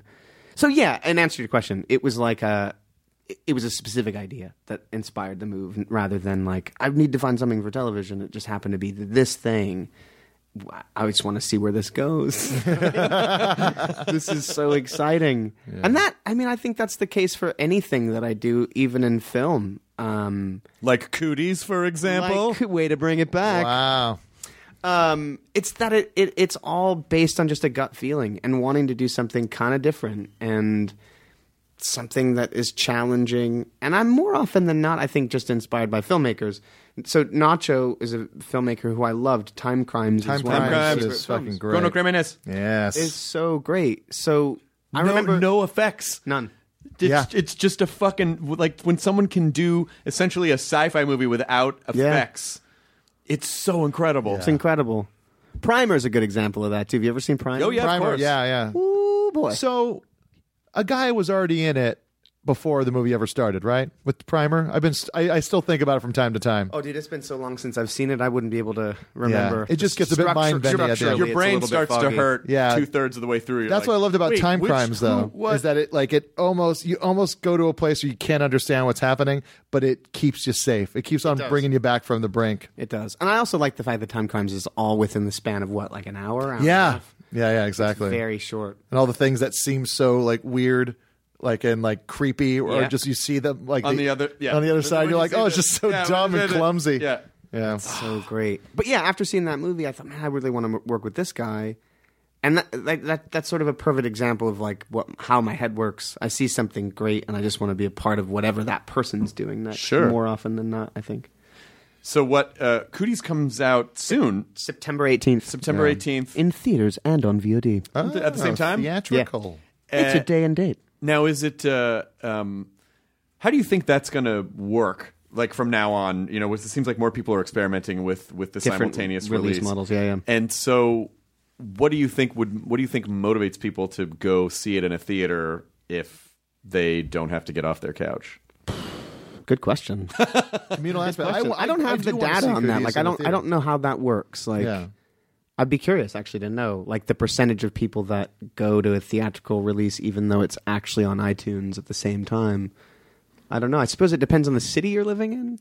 If you love your cinema and you want to go to your, I don't know. Like you would go to Alamo Drafthouse because Alamo Drafthouse is like a star. Yeah, well, I go- great experience. That's a great Yeah. experience. That's a community. That's people. So I Same think with the Lumleys in Pasadena. That's where I go for like my art house films. Like it's like I had already seen What We Do in the Shadows on DVD. God, but that movie's great. It's so fucking great, but I wanted to see it with other people around and to see where people are living. That's I watched the screener of Cooties and I really enjoyed it, but I kind of feel like I want to go and see it in a theater. That movie particularly needs to be seen with an audience. Most horror movies, especially horror comedies, are better served with an audience. Exactly. Like It's Cheap an Thrills experience. is like a completely different, movie. You have to see that You with a have to crowd see of it people. with, and that's what Pat told me too. He was just like, if you can't see it in a theater, just invite a ton of friends over Yeah. to watch it. And we did that. We had 10 Isn't people that in our movie house. awesome? It's so fucking great. Have you seen? It's Pat Healy's and Dave Koechner and Ethan Embry. no, I haven't seen it. Oh, dude. Yeah. But I remember when Pat was on the podcast, you were That's super, right. super jazzed up about it. Yeah, it's just fucking great. And I'm like at last Fantastic Fest, I met the guy that made it. Evan. And, Evan's great. Yeah, it was crazy because I was just talking to this tattoo guy about punk for an hour, and then Kumail was like, "Yeah, it's the guy who made the movie." I was like, "Oh fuck, I wish I would have known that," but it was Yeah. probably better that I didn't. So you didn't choose it. Now I'm just the guy I talked about Screeching Weasel with. But what's so Cooties comes out in about a month. Well, actually, when's this going up, Katie? I just want to make sure. Oh, okay. All right. So Cooties comes out in a couple of weeks. Smooth. That's a good edit point. Smooth like peanut butter. Just don't edit that out. Fuck it. I want him to see the wrinkles. Yeah. This is how it's done. Yeah. It's not all Right. perfect. Get that peanut butter line is in there. real life. Yeah, this is what it is. I'm just going to jam the knife right in the peanut butter for Yeah. the next person. Accept us for who we are. Yeah, podcast can be lo-fi. Come Yeah, on. sure. It's true. This is never going to be on the subreddit oddly satisfying, but it's fine. It's good to have all the What is bends. the That's a subreddit deep cut. Yeah, I don't know what oddly that is. satisfying? What is oddly satisfying? Yeah. To you. Beautiful.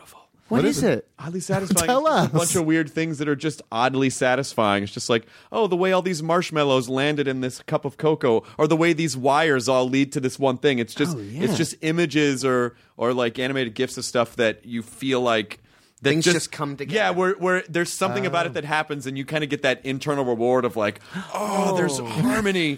Like it's There's something to this place. it's oddly satisfying. It's That it's is r// great. oddly satisfying. Oh, I gotta look that up. So Yeah. it's yes. So this will not be on that because this has got all the scrapes in it. Yeah, it's and all the little dirty around the cheeks. Look at this. This pile's not going to be in What there. is this pile of wires? It's dumb bullshit.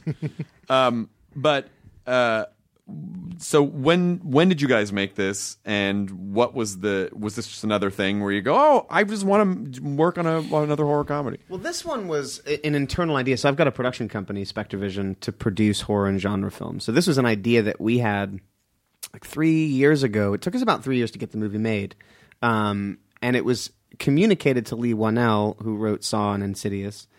And he loved it and wanted to meet with us to talk about writing it for us, which we were enthusiastic about because he's a great writer. And so we had this meeting with him. We had this idea, which was basically my producing partner Josh was like, what if there was a cooties virus that only affected kids pre-puberty? Or like a zombie virus, and we'd call it cooties. And we're like, oh my God, how has that never been done?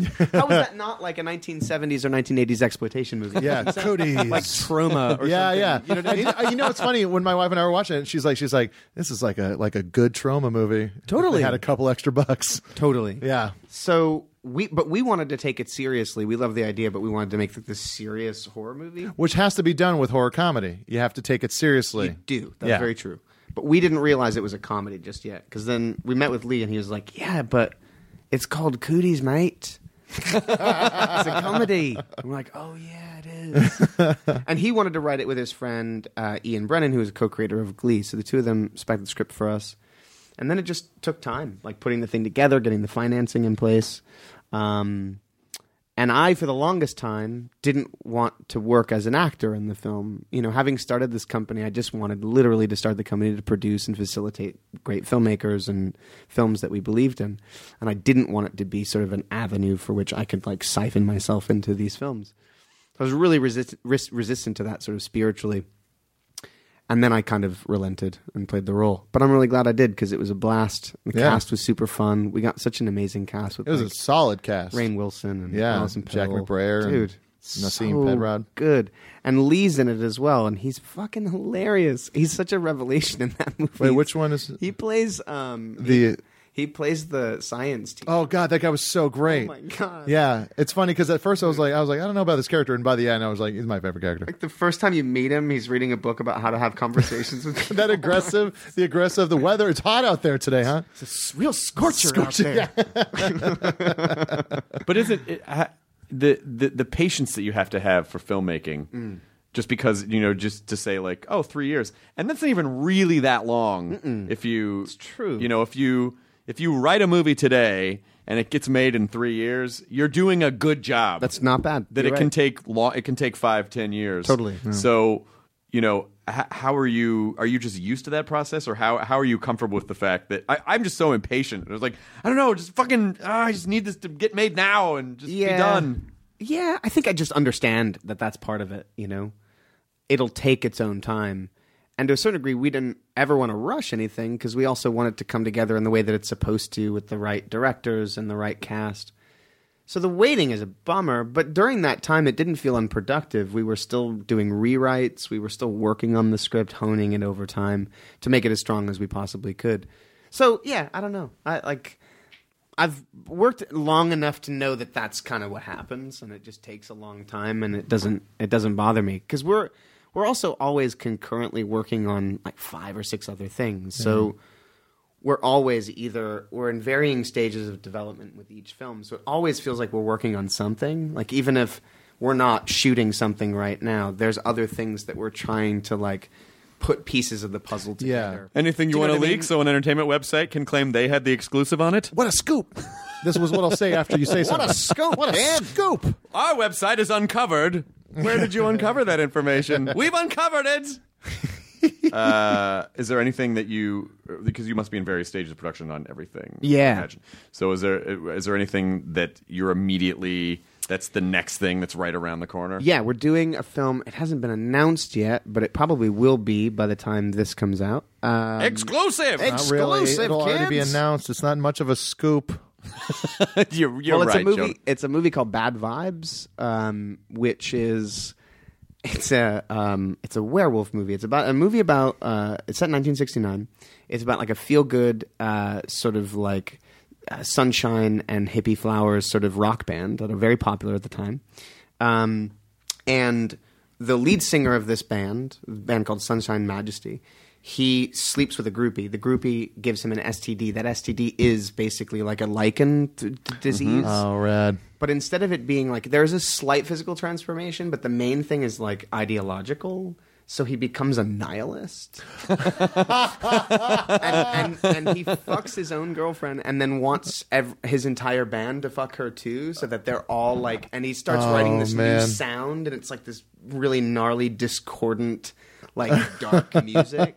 And the whole thing is about like killing squares. Oh, fuck. That sounds great. Bad vibes. And Ariel Pink is writing all of the songs for that. Oh, that's movie. perfect. Isn't That's it the awesome? perfect guy for fucking that sound. exciting. Oh, shit. It's so exciting. That's We great. start shooting that in October in Austin. Oh, shit. So that's going to be the newest thing. That's fucking great. Yeah. Yeah, his sound is perfect for that era. Isn't it perfect? Yeah. I've already heard a demo of like one of the Sunshine Majesty songs, and it's perfect. God. Like, Horror movies sounds exactly Horror movie soundtracks right now are just killing it. Aren't they? Like the guest Dude, soundtrack. Steve Moore rules. Yeah, The so It fucking Follows good. soundtrack was awesome. Yeah, I picked it up on vinyl the other day. It's not the most settling music to have on in the background, I realize. Steve Moore's doing something. We have a horror festival with Cinefamily that runs from September through October. And we try and do a lot of like live scoring and musical components as well. Yeah. And he's coming out to do a mashup of Superman 1 and 2, only the flying and action sequences. Fuck, that's great. Really excited. That's really good. This motherfucker was a producer on A Girl Walks Home Alone at Night. Which I noticed This guy the poster over of. here. There was a poster of it in the By way, background I have to in Danville. apologize for anybody who sees Cooties. I have to apologize for that. It like I forgot that we'd done that. It's and I think fun. I know. No, it's actually it's self-serving? No, it's terrible. It makes no sense at all. But we put him there, and I think we just thought, oh, it'll be deep background. It's just for us to know. But it like totally gets featured in one of the shots. Yeah. And the first time I saw the newly finished cut of the film, I was like, fuck, what have I done? It's terrible. It's got a Cooties poster. Oh, I didn't notice. I only noticed The Girl Walks Home. The Jay Shaw did a lollipop poster for us with like a skeleton hand holding the lollipop. Nice. That was an exclusive for Sundance. We put that poster. So there's a Cooties poster in the movie. That's ridiculous. Yeah. Girl Walks Home Alone at Night. Okay. I get that. That could have gotten. Yeah, sorry. I didn't notice the Cooties one. I only noticed The Girl Walks Home Alone. Because you have to put something there. Totally. Yeah. And I think we put Watch the Skies on the marquee, which is a reference to Gremlins. I think there's a theater in Gremlins that says Watch the Skies. Oh, really? I believe so. Okay. Well, I feel like in every movie you make now, you have to have that poster in the background. Like that'll be your Raimi Buick. Does he have a Buick in every movie? His car. It's his car. The car from Evil Dead. It's You're in kidding. every movie. It's the one that Uncle Ben's driving in Spider-Man. That's amazing. Yeah, it just appears. I wonder if it'll appear in this series. If it's going to be an Ash vs. Evil Dead. I wonder if it's they're probably driving a Buick that holds that trailer that they're in, right? I wonder if I asked him that when he was on and he answered it and I forgot what the answer was. Go back and listen to the Sam Raimi podcast. Maybe we address that. If not, I'm sorry. If so, you win. I loved how excited you. Thank you so much for doing the Nerdist stuff at Comic-Con with us. That was so wonderful. And you know, over the years, we've emailed back and forth, and I've seen you at various events, and I always think, oh, that guy's so nice. I want to hang out with him more. And your enthusiasm was so sincere and genuine when I told you the first horror movie I ever saw was Phantasm when I was like 5 years old. Yeah. Phantasm. God, it's great. Because the setting of it, I loved how excited you were for me as a young. It was a perfect movie. It was Halloween in the 70s. I was like 5 or 6 years old. My parents went out to a party, and I was with a babysitter. All the lights were out in the apartment, and HBO. We had just gotten HBO. And we watched Phantasm together, and that movie fucked me up for years. I had nightmares about the tall man and the ball. Yeah. And through the mausoleum. And mausoleums to this day, I still get that same feeling that I got. Every time you take a corner? Every time I'm in a mausoleum, it's the same exact feeling I got in the pit of my stomach from watching. Every time I'm in a mausoleum. It's so beautiful. That's like perfect. parents are at a party. It's Halloween night. You're with the babysitter. Fuck. Yeah, my first was... And you don't know that you're not going to get killed. No, when you you're don't know. You're a kid. You think it's all real. Yes. Yeah, might as well be a fucking documentary you're watching. Yes. For me, it was my cousin was watching me and my brother, and we watched Nightmare on Elm Street. Ooh. Yeah. The first one? The first one, yeah. It was... So solid. I was 4 years old. Starring Johnny Depp. Yes, a young Johnny Depp. But I remember I became obsessed. My whole idea is that if I, in a dream, become friends with Freddy, he won't want to kill me. You think you could talk your way So out of it? I would protection. You're Yeah. like, I'll just like befriend this dude. Yeah, exactly. I was like, pretty cool kill, Freddy. Nice one, buddy. Yeah, nice one. I would have gone after him like the kid in Dream Warriors, like the Wizard King. I would have tried to shoot him with magic, and then Dream Warriors is great. Dream Warriors is the best one. That's the first Third. Nightmare on Elm Street. Yeah. It's the first Nightmare on Elm Street movie I saw. I think it was written by Mike DeLuca, I believe, which is crazy. And I'll never forget one of the craziest images is when the kid's in the hospital and the marionette. yeah, Yeah. the veins in the Fucking it's so good. Or when he goes to when his hands turn into needles and he injects her and she's got the little mouths on her forearm, like and he just goes right in. That's isn't Phantasm another one of those movies like Exorcist where the first and the third are really good? Because I remember Nightmare on Elm Street, the third is as good as the first, but the second one kind of blows. I believe you're right. And Phantasm, I remember liking the third one a lot more than the second one. You know what third I love, and I only recently saw it. I'd waited so long to see this movie, mainly because I thought it was going to be terrible, is Halloween 3. Oh, yeah. Season of the Witch. With the mask. With the mask, yeah. Great. 8 more days till Halloween. Yeah. Dude, it's Silver so great. Shamrock. It's such a strange concept for... I mean, it's such a weird departure from the storyline. Well, it's not. It has nothing to do with it. It's like a Die Hard movie. It's like it wasn't even a script for Halloween. And I think I remember being really confused. It's like, all right, so that thing shot those kids in the back of the head with some beam, and then all these snakes started coming out of their skull. Like, I didn't really... I think when I saw it, I didn't really understand. I'm like, okay, I guess it's just weird magic shit. And it's something to do with Stonehenge, right? Yeah. Wouldn't they didn't they take pieces of Stonehenge or something? like that, magical What was your rock. first? What was your first horror experience? It was either Gremlins, which did terrify me. I remember thinking that there were Wasn't supposed to gremlins be. underneath my bed. Oof. That really. Well, as long as you don't feed them after midnight. It's true. I mean, They're depending on already which gremlins. Well, they're already gremlins at that point. You're They're not Mogwai. effed. Yeah. they're Mogwai they're Mogwai until you feed them. Correct. Yeah, but he said there was gremlins. Oh, there were gremlins. Oh, so he's Not actual scared of gremlins. the Shit together. Mogwai so You much. get your shit together. If I got it together. Oh, someone ate after midnight. It's turned into a monster. We don't get you wet because you're getting me wet, all right. Yeah, you're getting fucking so wet. Oh my god, this Mogwai is multiplying. I can't help it. I'm just too much of a turn I on. better take off my shirt. Oh no! Oh no! Wait, you guys, that is the greatest nerd porn idea ever. Are you kidding me? Yeah, the Mogwai gets super wet because you're fucking it, so all these other Mogwai shoot out of Oh it. my God. And then because they obviously have both and then sex you feed organs. it cum after midnight. And then you feed it cum after midnight, and then these cum gremlins. I'm so sorry to the people Cum that came gremlins. with you. Yeah. Yeah, dripping. Absolutely. And Mr. Futterman comes in with his dick out, like Jesus Christ. I mean, Time to make a deposit. Oh man, that's awesome. and then the final scene, instead of like when the gremlin jumps in the pool, it's just like this massive bukkake orgy where they're just. God damn it! And then Gremlins Goo, the Gremlins- Jeez, the new batch. The new snatch. The new snatch. Snatch. Gremlins 2 is a really underrated movie that went That's in a meta movie. such a Well, weird that's direction. pure comedy. Yeah, Pure comedy. Such a They fucking, leaned into the comedy for that Yeah, one. that's just that's the most Joe Dante movie Joe Dante's ever made. It's awesome. Yeah. And such a weird risk for them to take because the first Gremlins was such a hit that they didn't just go, well, we should probably just do another story in the Mogwai family line or whatever. But what a great... I got to go back and watch that. I hope it holds up. I haven't seen 2 in a long, long time. They don't always hold up when you go back and It's watch true. Them. They don't always hold up when you go back. That's true. A lot of the movies that I love growing up hold up for me. I mean, The Goonies is like still awesome. It's so fun to Chopping watch. Mall. Chopping Mall with the Killbots. Yep. Never seen Chopping Mall. Really? That's a classic right there. It's the exterior they use, or I think the whole thing they shoot. No, the exterior is the Beverly Center. No shit. And then I think the Sherman Oaks Galleria is the interior. Sleepaway Camp totally holds up. Yeah. Have you guys seen this service called Shudder? It's basically a curated horror.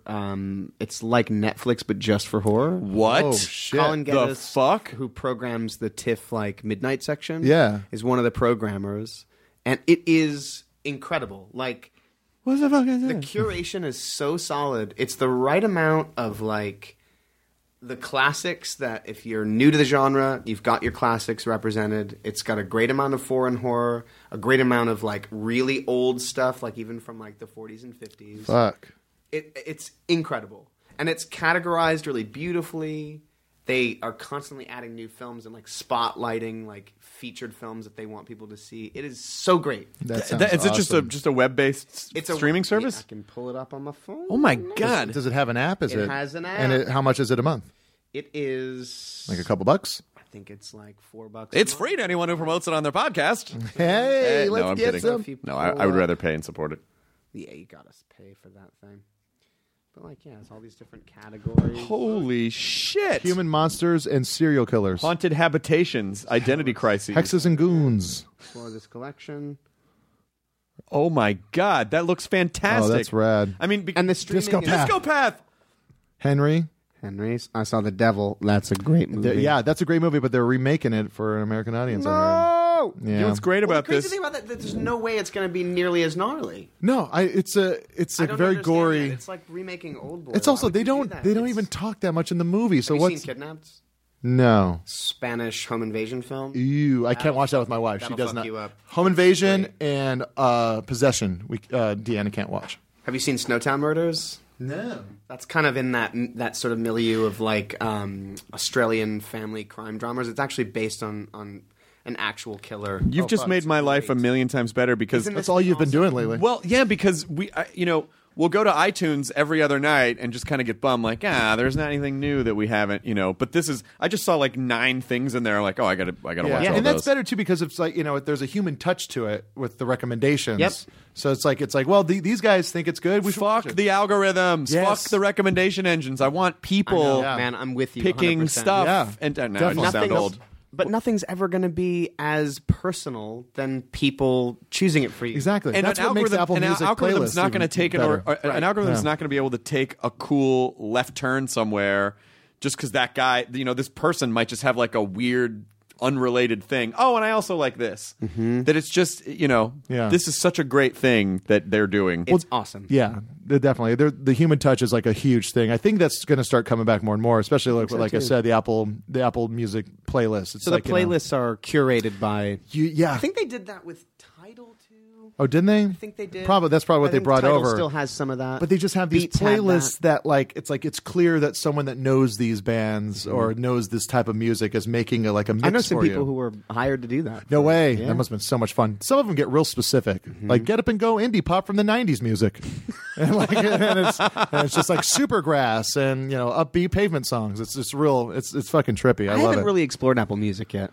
I'm digging it. I might leave Rdio for it. Really? I might. Which service were you using before? Rdio. Rdio. Yeah. They had a very transparent business practice. So it's like I felt better going with In them. terms of like how they would Spotify, pay which out. they wouldn't pay. Rdio tried to pay people, and they worked a lot really closely with labels and distributors and stuff like that, and bands, and they would do spotlight showcase kind of stuff. So you're digging Apple Music? Yeah, it's like there's that human touch to it that I cannot. It's nice. I just feel like, what Apple was so good at was keeping everything really simple, and I feel like they cluttered up the new UI. It's just cluttered. I love it. You do? It's just because like the My Connect thing, and every time I'm with you, man. Every time I leave, I haven't delved into it enough, but it confuses me. Yeah, and every time cleanliness is gone. Every time I hit pause on a song or leave, when I go back to iTunes, it's taken me out of the playlist I was in and forced me onto another. Yeah, there's glitches I think will get worked out. I mean, it just started, but Back Porch Americana. So you got your Sunvolt, your Uncle Tupelo, old 97s, Magnetic Fields, best of 69 love songs. That's 3 albums worth of music that they've condensed into a greatest hits. That's great. The intro to the Mountain Goats. These are specific songs that they picked. Like, these are just fucking pump you up, classic rock and punk tunes for Max Body Max. You're trying to make the jump from the Bing guy? Oh, yeah. I'm no longer with Bing. I wanted to be the Apple Music guy. Inspired by Public Image Limited. Come on. A Kinks playlist of just the ballads. Cool. Alternative Summer, 90s. See, it's like now. Does this curate for you? Like, what if I pull it up for me? It's going to be different. They'll have right? some different stuff. And where is that? Is it My Music? For you. For you. Yeah. Let's see what it's done for me. Jay-Z? Yeah. It's the influences. Intro to Sonic Youth. Inspired by Pill as well. Yeah. Wilco's Being There. Jay-Z, Personal Songs. An Indie Day at the Beach. Oh yeah, that one's pretty good. With MGMT, New Pornographers, and the Apples in Stereo. Oh. Flame Pearl Lips, Jam, early years. Deep Cuts, Alternative Gems, 1984. Hey, you guys want to come over and listen to music? Oh yeah, here's one. Psychedelic Furs, Black Flag. That's pretty good. Songs with Math. Songs with Math? Yeah, rock plus math equals a surprisingly winning equation. Ooh, I like this one. No More Rain. Enjoy the blue skies with these upbeat soul and pop tunes. Oh. Wakey, wakey. Bounce out of bed with these songs to start the day. That sounds like you just like the way that was described. Just remind. I was sifting through old photographs, like old photo files, and I found a screenshot from DirecTV's explanation of what Superman the movie was, where it gives you the little. Yeah. This was the entire explanation of Superman the movie, 1979. Clark Kent has an alternate identity. No. That's the entire. Oh, fuck. That's great. They've distilled the entire movie into one sentence. Here's one. Cooled out in a warm place. The sun is blazing, and there isn't a sandbar in sight. But don't worry, these tracks are so cool, you'll soon feel your body temperature decrease. Well, it sounds like the McDLT of music. It's got Nouveau Vague, Os Mutantes, Keeping the Dios hot, hot, Malos, cool. Battles, Avalanches. Waken on a Pretty Days. Turn off your alarm and hit play on this dreamy collection of post-rock songs. You'll stretch that gentle early morning feeling on into the day with tunes by artists like Washed Out, Radiohead, and Beach House. Yes, and the name of that playlist is a reference to a Kurt Weill record. All right, I fucking get it, Jonah. I'm actually kind of down with this. Yes, it's great, and you find yourself listening to stuff you wouldn't normally listen to. Like, are they pretty well curated? They're pretty well curated. I would not many skippy. It's like not too often. It's stuff that I never really checked out, or stuff that I like. Cool. I was like, oh yeah, I want to listen to the song. They do. Almost every playlist has PJ Harvey, Down by the Water, which is a great song. But like after a while, you find yourself, exactly. Have you guys heard the new Tame Impala record, by the way? Not yet. I've heard Sirius XMU plays the fuck ton of Tame Impala. Literally every 30 minutes, there's a Tame Impala song, a different Tame Impala, was switched in with a Courtney Barnett song. Wow. Which I'm totally on board for. Wait, don't you? Courtney Barnett's fucking great. She's great, but it's kind of interesting. Her move, they're like song poems. Like the songs start out as like, here's a weird story where I'm kind of paranoid about a thing that happened yesterday, and now here comes the musical part. But she has that great line. Put me on a pedestal and I'll only disappoint you. That's a fucking great line. Her lyrics are great. Yeah, great. Don't you have a record label that you put out like black metal? No.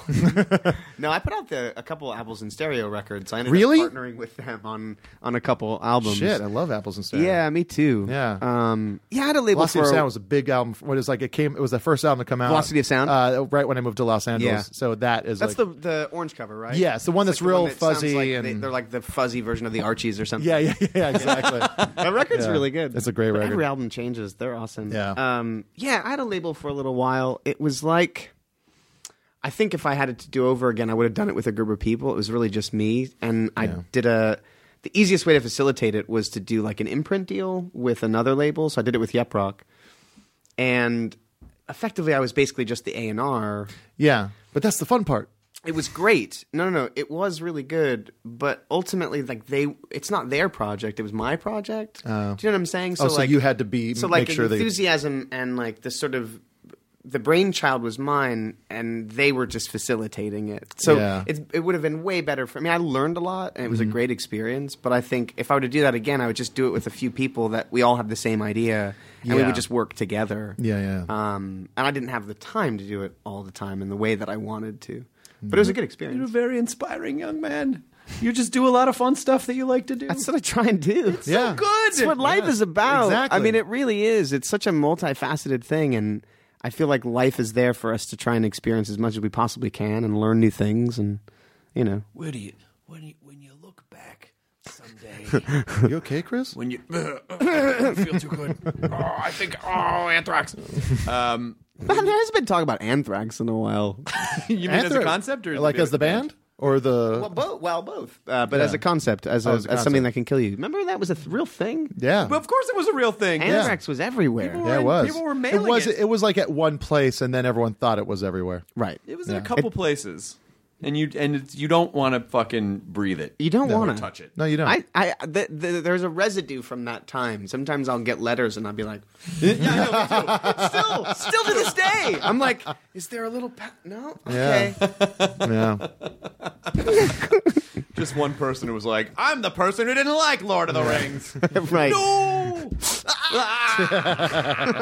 Just baby Not what I meant powder. by experiencing new things. Just helping them out.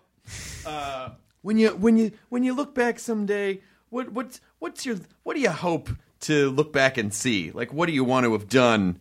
I mean, are there paths? Is it just about trying new things, or are there specific things? There are specific things. I mean, I'd love to direct a film. I think there are times where I can imagine that when I start to do that I might just do that. Like I've fantasized about.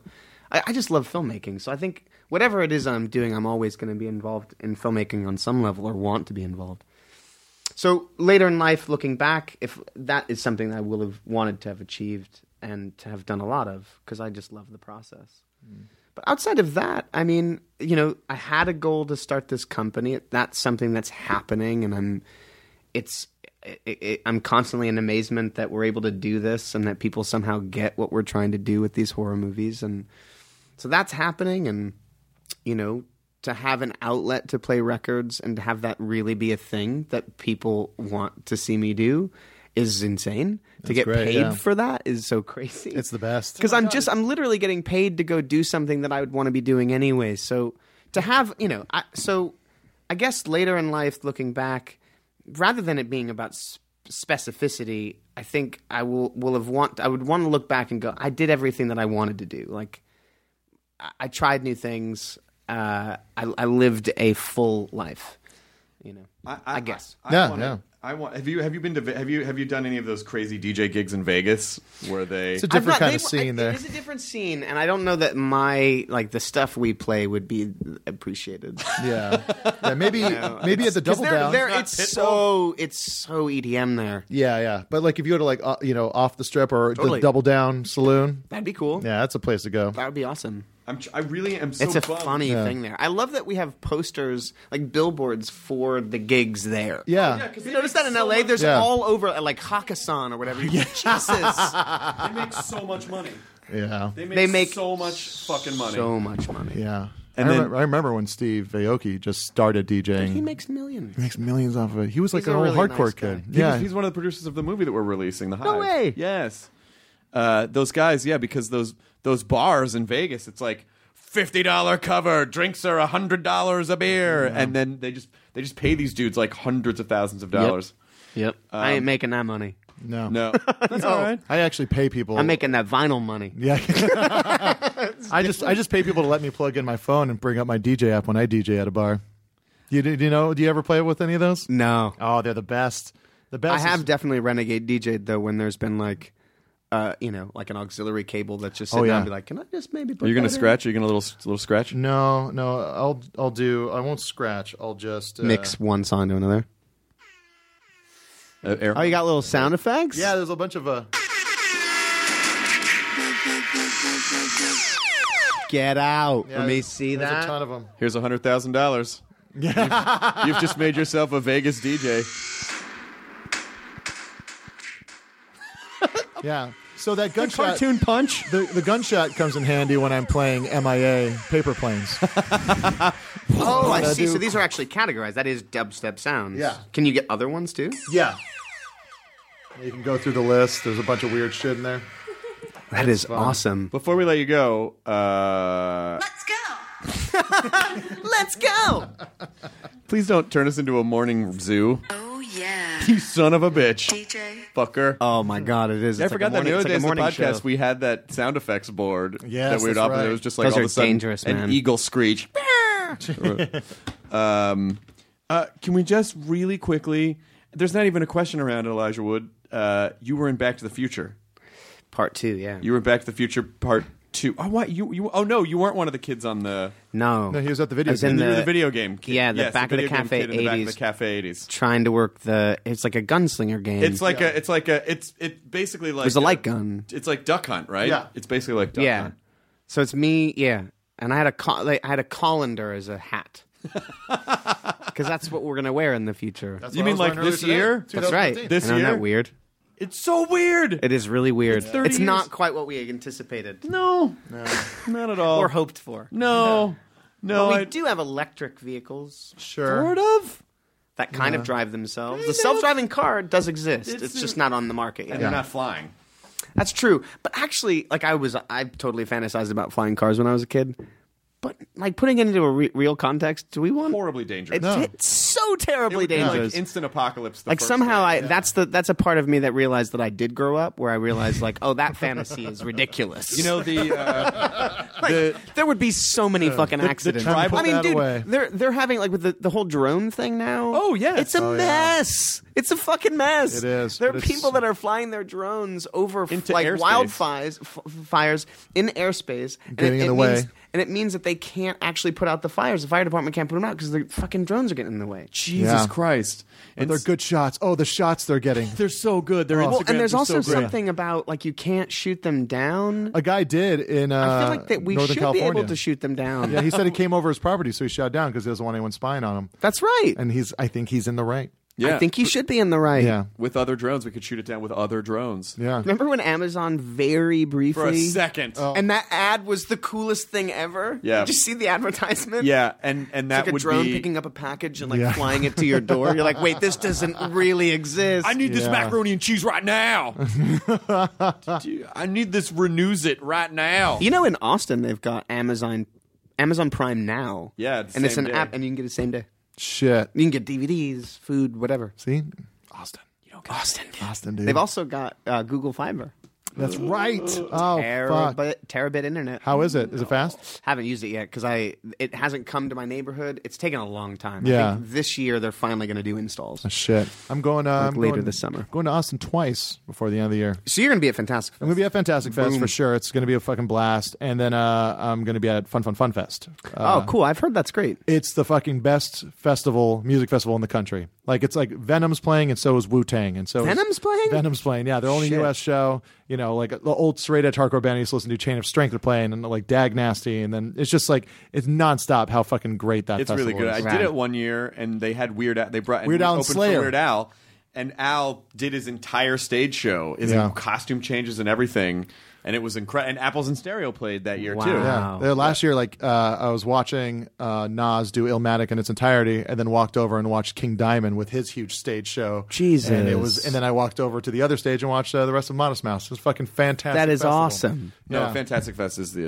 other. It was a fun festival. It's Yeah, a fun festival. Yeah.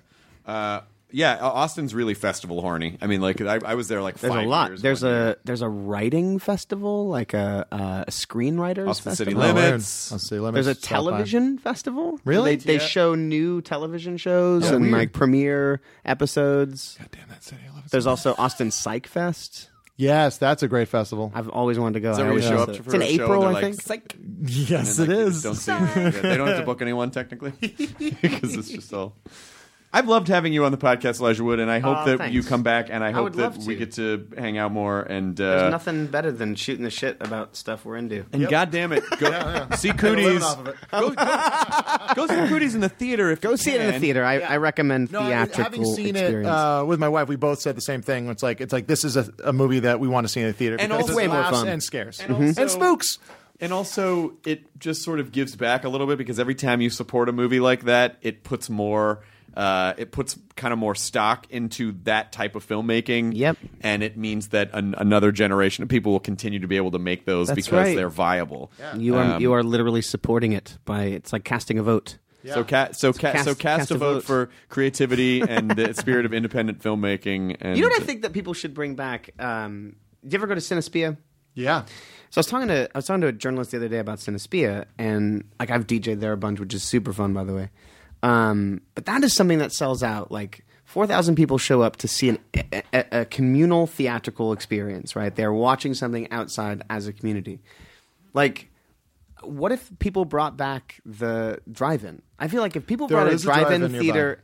and did it really well, that would redid it. So I'm saying that's what I'm saying. So do like DCP and also 35 mil projector, like do the whole thing. Yeah. Show revival and new cinema.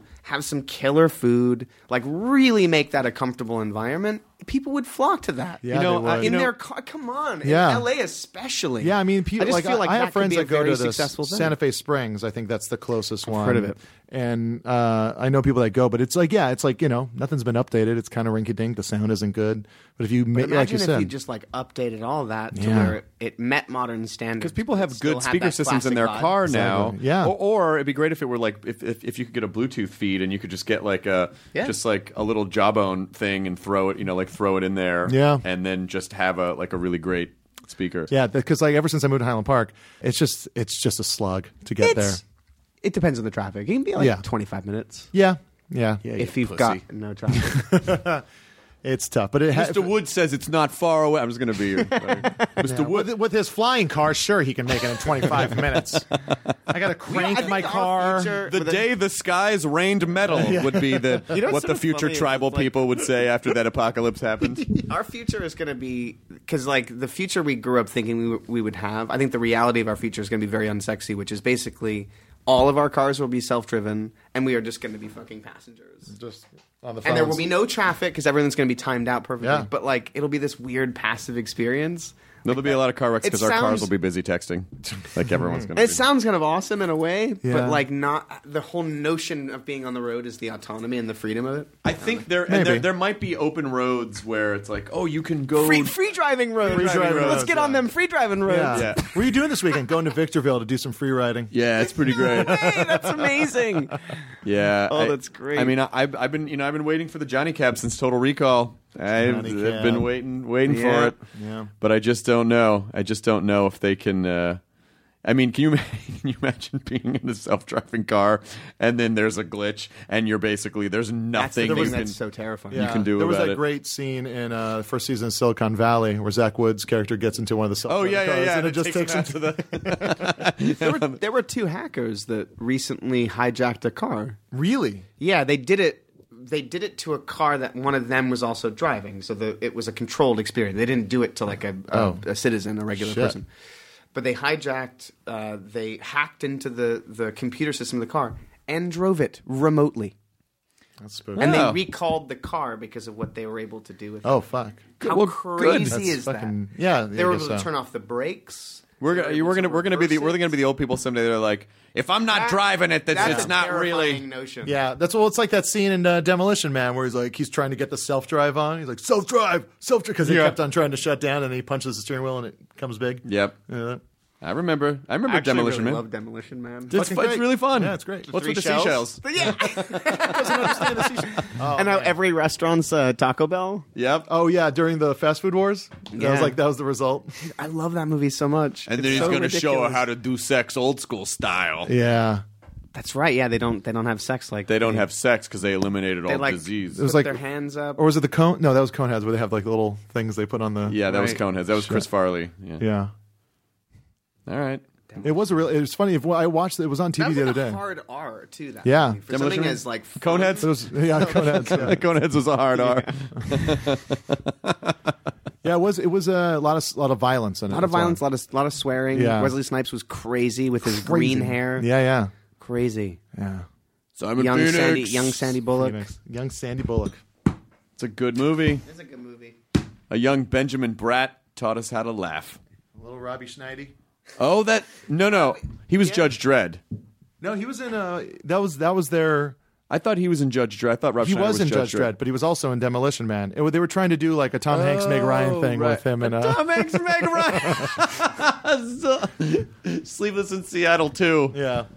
I'll meet you under the Space Needle. Okay. But I think the two of them, Sylvester Stallone and Rob Schneider, should remake Silver Streak.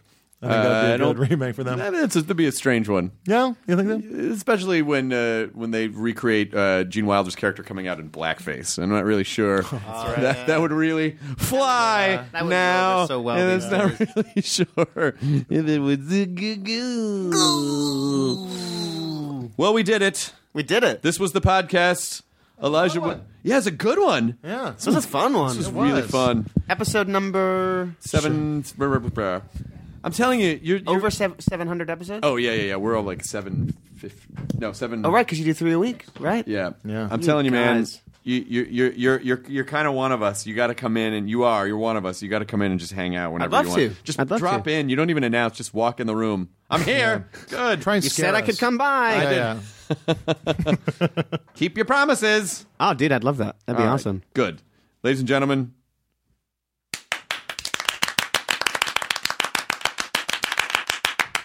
Is that a Ring of Power ring? No. That is, it's Hebrew.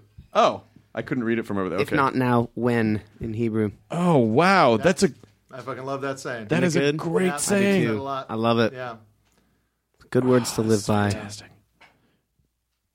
Oh, this is a beautiful ring. Thank you.